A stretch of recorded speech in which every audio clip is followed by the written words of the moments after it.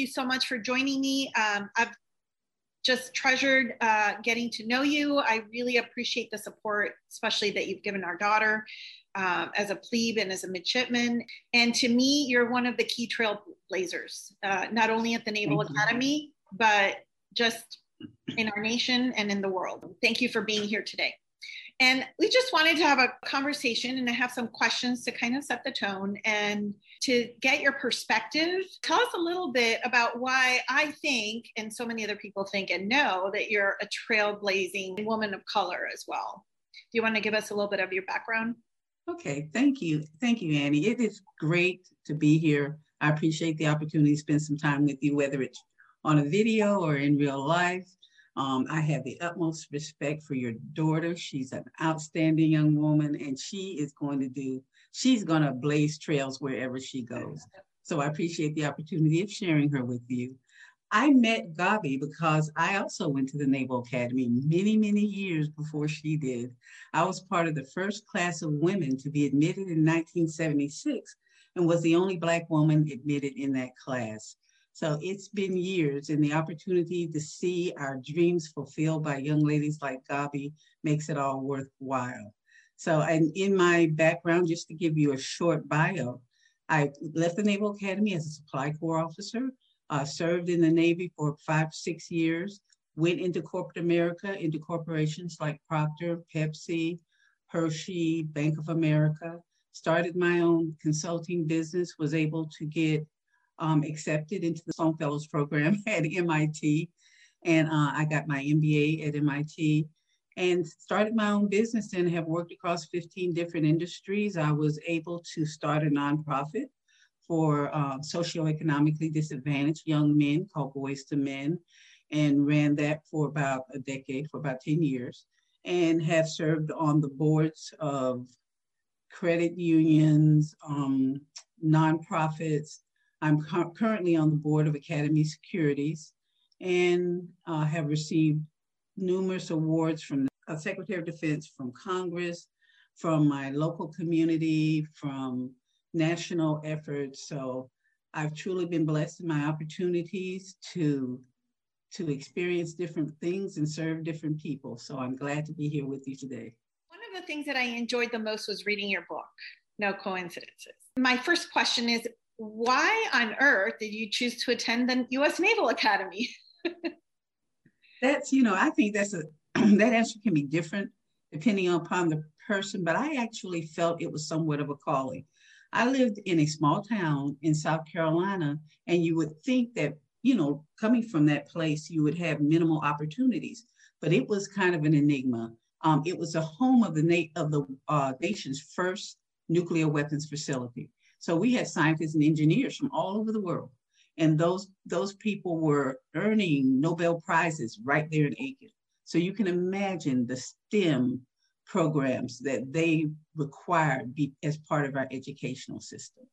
So I had the opportunity to have an outstanding education, to get about a year's worth of college credits while I was still in high school. And based on that, I had acceptances from every Ivy League school that I applied to. And so when the Naval Academy came, it was rather last minute because the president had just signed the executive order opening the service academies to the women.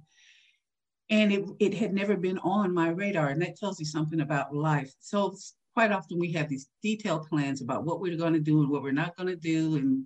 And we have our lives laid out in front of us, and opportunities that never even existed when we're making those plans can come along and throw things in a different direction. But for me, all my life, I've been the first and only. I had gone through those transitions. I had a wonderful education. I had wonderful parents. I participated in a lot of different things. And the Naval Academy, when they called and said, you've received an appointment, you're going to be the only one. First, I had to ask what that meant, and they said, are you still coming? And then it was like one of those aha moments, and I went, oh, so that's what this has all been about. So I said, yes, I'm coming. And I just felt like all those things that I'd gone through in my youth, no coincidences, would had really prepared me to go into that environment, even though I had no idea how seriously um, they would oppose my being there. It was, it felt like a calling, something for me to do. And on top of that, it's a wonderful institution. I mean, Harvard, MIT, whatever, has nothing on the Naval Academy, because when you look at science there, when we work on airplanes, we don't talk and fill out little blue books. We work on airplanes. We have a nuclear reactor. We have a huge toe tape to test our ships. So and it gave you the opportunity to serve your nation. So you get a wonderful education, the opportunity to serve your nation, leadership, mad leadership skills like you wouldn't get anyplace else. Um, it actually seemed like just the perfect storm coming together. You know, and storm would be a good way to describe it. Yeah, yes, yes. When I was reading your book, and I found your story so engaging, and what I admired the most was that you did go through so many difficult things. But as you were looking back at your journey, you always chose to see the positive. You didn't get bogged down in the negative. You chose to see the silver lining. How did you find those silver linings, and what exactly prepared you for that difficult journey ahead at the Naval Academy? You know, I talked a little bit, the preparation came from a number of sources, from having wonderful parents. My father was a minister, my mother was a teacher, and they invested their entire lives into their children. And so I think faith had a lot to do with being able to see the silver lining. I never felt like I was alone. Mm-hmm. I tell a story in my book about my invisible friends, and how even as a little girl I played cowboys and Indians, and that was the terminology we used at that time, cowboys mm-hmm. and Indians with Jesus, God, and the Holy Spirit. And so even though I was isolated quite often at the Naval Academy, you could never make me feel alone. Mm-hmm. And you could never make me feel by myself, because I had that. I always saw the silver lining because I didn't think the battle was mine. I thought I was in the place where I was supposed to be at that time. And yes, I was going to go through difficult times, but I wouldn't go through them alone, and it would all work out for the good. So it was just the background that I came from that, and I think Nelson Mandela says it very well when he says, resentment is like taking poison and waiting for your enemy to die. Joy is something we surrender. No one can take that from you. Yeah. So you decide that if whatever's going on in your life at a particular time, that this is the attitude that I'm going to have about it. And so you can decide that I'm going to go through this. It's going to be difficult. It won't, things quite often won't go my way, but this is a journey that I'm on, that I've chosen, that I think, that I know it's the best thing for me to do, and just maintain a positive attitude about it. I didn't take it personally. They didn't do those things to Janie Mines. They did it to a Black woman that they felt would have a negative impact on the Navy's mission, because the Navy was not ready for her at the time. And they felt that way. Black men had just only started being accepted. And so they felt that a Black woman at the same time, as I was told, could only get good white men killed. And they weren't going to let me do that. I guess I was given the type of foundation in my life where I could see past the behavior to the motivations and work on it from the basis of the motivation instead of the emotional response. And that takes a lot of strength of character and emotional maturity on your part, because you were just a teenager. So you can tell that your family really supported you and gave you that and equipped you with what you needed to succeed there, because you did. And that to me is an encouragement for the plebes that are going through their plebe year. And this has been an unusual plebe year, right? Because they went from quarantine to plebe summer to what's been an extended ROM, I think, for them. So it's been, and I always tell the parents that are concerned, and I tell them, look, this is going to make them stronger. It's going to make them more resilient, and they're going to be better naval officers for it. And you're proof of that. So I was actually on a Zoom call last night with a group of midshipman leaders Mhm. and talking about just that and how, we go through these challenges in our lives to make us stronger. Mm-hmm. And they're going to walk out there with an experience as leaders that few have had before them. And it will prepare them to serve and to be able to help people going through challenges. So, yeah, we talked about that and how to find kind of the silver lining in all this and how to leverage it forward as they grow and come out as naval officers. That's wonderful. And I'm glad that they have you as a mentor, because I'm glad I have them too. You're a member of the first class of women, and you're the first Black woman to attend the Naval Academy.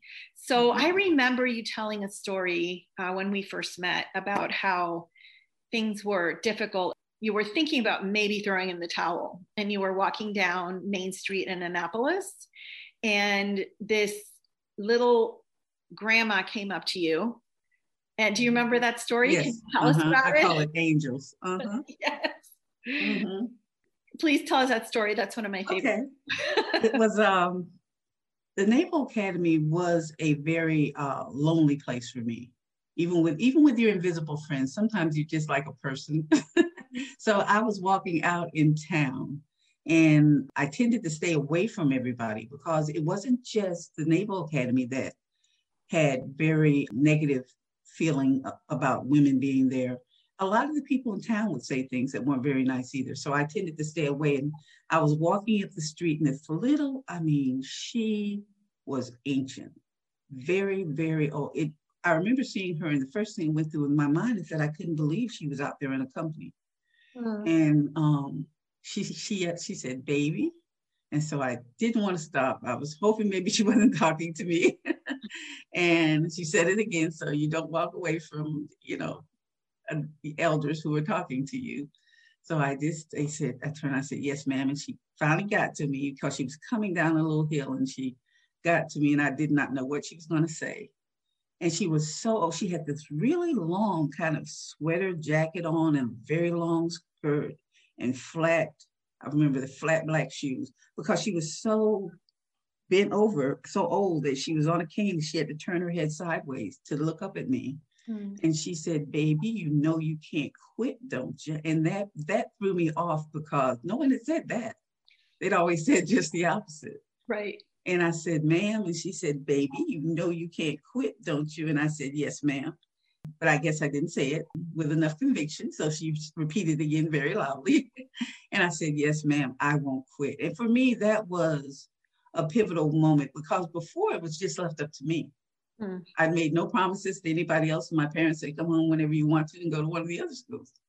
And having her show up at that time to tell me that, it just affected me. So I turned around, I was leaving. She was getting ready. She said, "Well, okay." And she was turning around, and I turned around to head back to the academy. But then I said, "Oh my goodness, you can't let her walk back up there by herself. She's a little old lady. At least walk her back to her home." And so I turned around, and she was gone. And it was I couldn't believe it. And I call it angels because it just felt like an angel was sent at the right time, because she looked like somebody from another century. I mean, she just was dressed so oddly. And it had a really profound impact on me. I'm sure.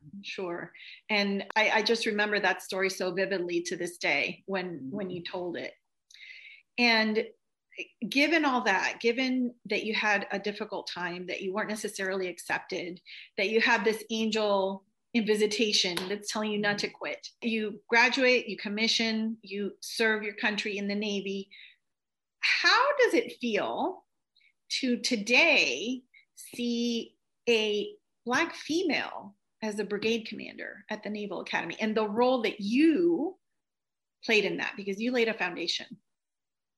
It's funny, when I talked to her, because she was part of the group that I was talking to last night. I'm proud of her and what she's done. And when I say her, I mean particularly her, because as long as I can remember as a youngster, she was doing leadership things across the brigade. Just getting people together, sponsoring events. I mean, she walked into the academy as a leader. Hmm. And when I heard that she was a brigade commander, it was like nobody, I can't think of anyone who deserved it more because of her commitment to the Naval Academy and to the Brigade of Midshipmen and pulling everybody together to accomplish the mission as a youngster. And it gives me a lot of hope for the future when I think about my reception at the Naval Academy and that now, although 40 years later, now we have our first Black female brigade commander leading those 4,400 wonderful students forward. And it is, I don't know, Sydney, her name is Sydney Barber. And she gives me a lot of credit in terms of having read my book and understanding the journey. She said, because whatever she went through, it would not be as bad. So it was, and so she could do it. And she is everything I could have hoped for. I called her my wildest dream. That's awesome. Your role as trailblazer enabled her to get to where she is. A lot of it falls on her, though. Right. I wouldn't take too much credit for that. Yeah. So you opened the door. Let's say you opened the door for her to do that, and that goes for my daughter. We're Hispanic, so we're women of color as well. What would be your advice to female mids of color as they go through the academy, that they can claim their own accomplishments, but they're definitely walking in your footsteps because you open the door? What advice would you give them as they go through the academy? I guess there's a few things. One of the things that has really been a concern to me lately is the boxes we place ourselves in, and not allowing, I call that noise.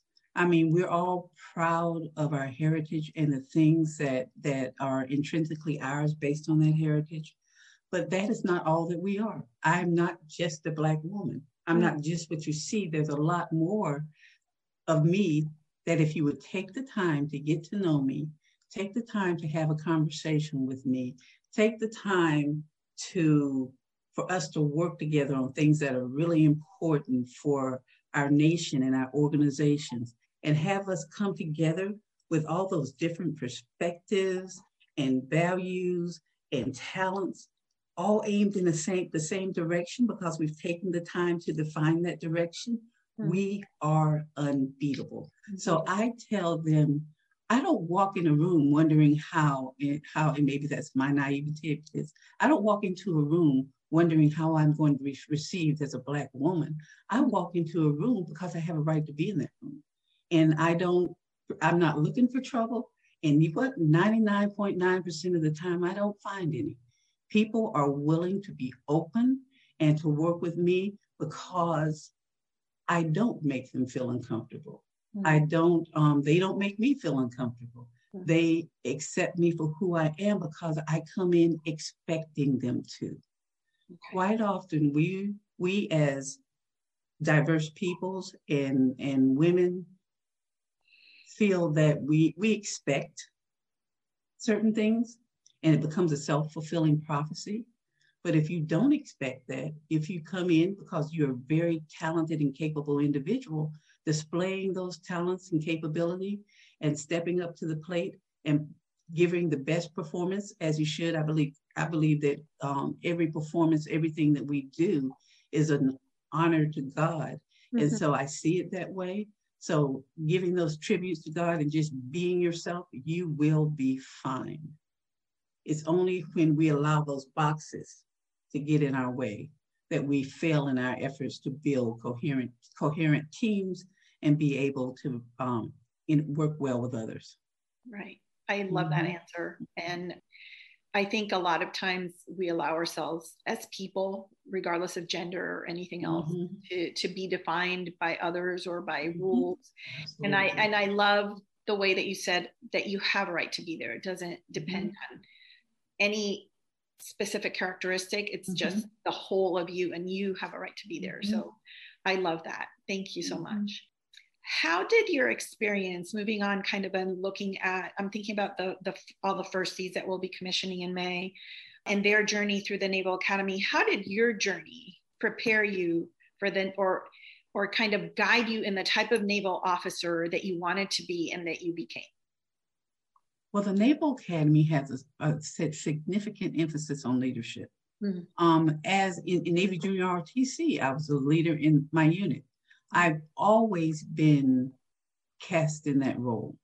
So it was the Naval Academy taught me to lead during very adverse conditions, where, you know, when people don't want you there, when they're throwing up all kinds of barriers. I have faced no challenge in my professional life that I could not maneuver, work through, whatever, because the Naval Academy prepared me for that. Mm. It was, they really work on the whole person, as they say, morally, mentally, and physically, to be able to go out and do anything you want to do. Mm. So it is, I cannot say enough about the training that I got there, the preparation, and some of it was hard preparation, but, you know, there are hard things in life that we have to get ready for. Mm. And for me, God just gives you what you need to be able to do that. And I've had the opportunity to do some very interesting, difficult things in my private life, but they were all things I could do because of the solid foundation I got in my life and at the early years and at the Naval Academy. That is that's very inspiring. Thank you, Jamie. You're welcome. I wanted to see if you could maybe give some inspiring words to these plebes, to the class of 2024. It seems that like they've been in ROM more than they've been in out. Just based on your experience, what would you tell all of the plebes about persevering and getting through these difficulties that they're seeing? A lot of isolation too. So I'm sure that you can relate with that just from what you've told us about your story. They are experienced. This is a very unique experience for the Naval Academy and for all the midshipmen there. I can't imagine being a plebe and locked in the hall all day long with upperclassmen. And then still not even, I guess right now in ROM, they're not even able to communicate much with anyone else other than their roommates. But it is, you know, I was talking to them about that last night because there were some plebes on the phone. And this too shall pass. Mm. I mean, this moment in time where they're experiencing this, at some point in their career, they're going to meet people who feel isolated, who are alone, who are depressed and going through very difficult times, and who can't see the end of the journey. They're going to be able to tell them that it does end, there is light on the other side, and that it is how you progress through these difficult times that makes the difference in terms of whether you succeed on the other end. Mm-hmm. And we learn from it. We are able to leverage it for ourselves personally in our interactions with others. And as military officers, we're going to have to make some very difficult decisions at times when we feel we're all alone in making that decision. Mm-hmm. And what you're developing a sense of power right now in yourself in terms of learning how to work and make decisions and prosper in isolation. So leverage all this, realize it is all part, no coincidences. It is all part of a journey that you were supposed to take to prepare you for the next stage of your life. So look at it that way. Don't focus on the troubles of the journey. Sit back. One of the questions I asked them was, what are you learning? So you're there now. You're going through this experience. What have you learned from this? And how will you leverage it going forward to better serve the people that you lead? And they were like, oh, they're so cute. They are. And they're so strong and they're so resilient. And more than we as parents give them credit for, but sometimes. I remember with my oldest when he was a plebe and he had some upper class that loved to use very loud voices, shall we say. Mm-hmm. And that was not a motivator for him. That, mm-hmm. That just did not sit well with him. I mean, he mm-hmm. knew it was part of the process, but I told him, well, remember this moment, remember how you feel, And when you're a firstie and when you're an officer, decide, are you going to be this kind of leader, or are you going to be a leader that doesn't do that? And it was definitely something that helped him to grow, because he did not necessarily yell.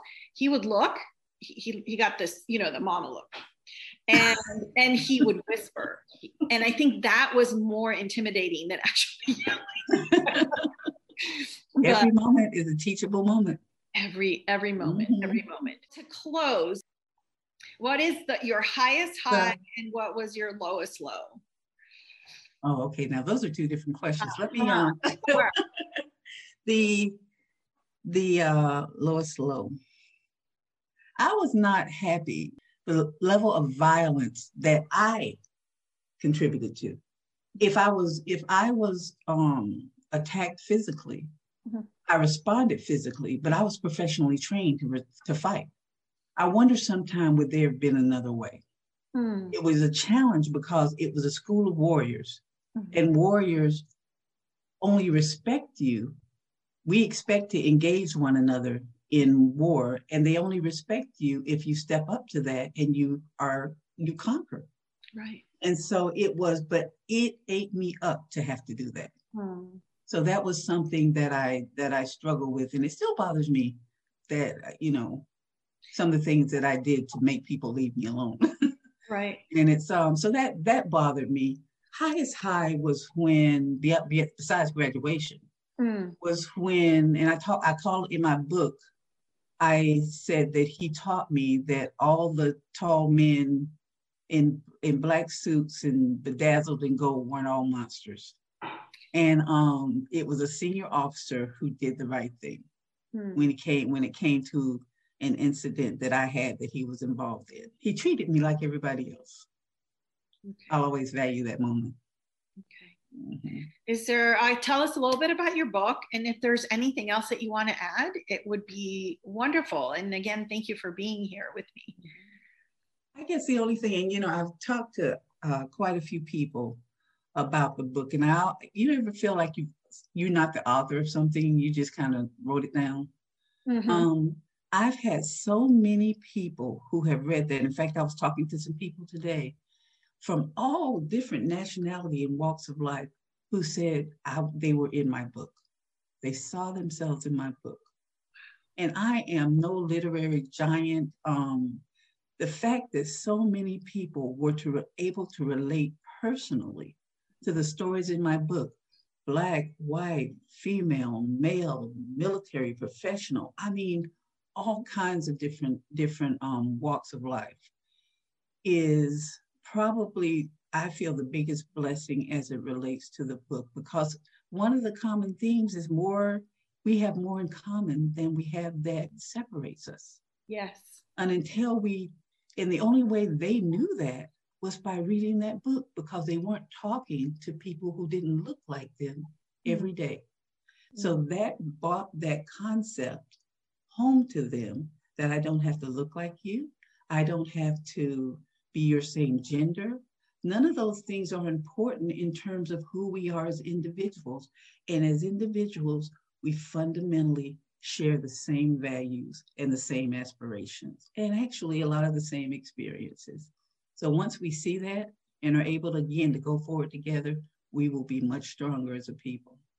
Yes, I see your story as it's like a universal story. You can put yourself in that situation. And I love your journey because you persevered through it, but you also remained so positive through it. And in the end, you finish what you started. And you're so instrumental to the Academy community today. And we have a lot to thank you for that. Thank you. I appreciate it. Thank you. And thank you for being here. And we just love you. Let me grab the book. Hold on a second. Okay. It's on the top of my bookshelf. I always have it there. And it's, I'm not an Academy graduate. I'm the daughter of an Academy graduate. And I have 2 kids that are Academy graduates. But so you're an Academy graduate because you have gone through a lot. I'm an Academy parent graduate, but it means a lot to me. Not only from an Academy perspective, but a human perspective. And if I can just ask you out of curiosity, how did your parents deal with this whole thing? Because like when my kids were going through something, I was like mama bear at home. I mean, I didn't let them know it because I didn't want to stress them out more, but I was like, eh. So how did your mom and dad deal with everything you went through? Well, they didn't know because that would not have worked. They would have had a serious problem with that. But it was, my parents had, I think, it was a journey for them too, raising me. Because as a parent now, and I look back at the things they let their scrawny little girl do, because she said she wanted to do it, and they never said things like, well, you can't do that because you're a girl, or you can't do that because you're Black, because at that time that really was a key factor. They never introduced fear or the lack of competence. And I was thinking and raising my son, if I could do half as well, with just being able to raise someone who believes she can succeed. So that was great. And when I was at the academy, this was so funny. My mom would get on me because she wanted me to write every week. We only had the mail chutes in certain places, and it was near the upper class rooms. So I couldn't go there and drop off a letter without getting in trouble. They would get me if I came out there. I hid. I spent all my time hiding. So it was, so I told her that, God forgive me, that they said that I couldn't write right now. I was too busy. Well, she got furious and called the superintendent. Oh, no. So the commandant calls me in and said, your mother's on the phone. She said that I'm keeping you from, the commandant was the one who called me in. Said that you said that I won't let you write home. And so I talked to her. I said, Mom, he didn't say that, but I just had to say, I didn't want her, you can't write and communicate. You don't want to lie to your parents. Right. And I didn't want her to know what was going on. Right. And I said, can we just wait a while? Now's not a good time. If there's anything that I can't deal with, I call and let you know. And I had to apologize to the commandant too, but but sometimes we have to protect those that love us when we're going through challenges. That's very true. There's no reason to make them go through them at the same time too. And if they know you love them, they'll come to you if they really need you. It's really true. And I think of one of my favorite phrases is ignorance is bliss. Because there are so many things that my kids have told me either that happened or like when my son was deployed and we had little communication. As you know, when you're deployed, you barely communicate. And thank God that I didn't know. Thank God I found out after. So I totally get the protection. The one thing about the book, it's not on Amazon. Okay. So it's at nocoincidencesbook.com. Thank you so much, Jamie, again. Thank you. I really appreciate this opportunity, and it's an honor to be here with you.